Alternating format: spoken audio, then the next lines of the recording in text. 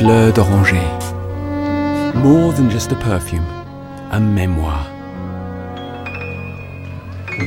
Serge Lutens' first trip to Morocco in 1968 was inextricably influenced by the scent of orange blossom. A visual and olfactory shock for this man from the north of France, accustomed to the grey of the cities, to watch these white-clad groups of women beating orange blossom trees with sticks and gathering the silky and sun-kissed flowers in immaculate sheets.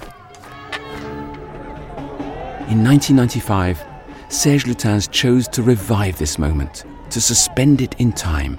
With a hint of civet, the animality of the orange blossom is enhanced.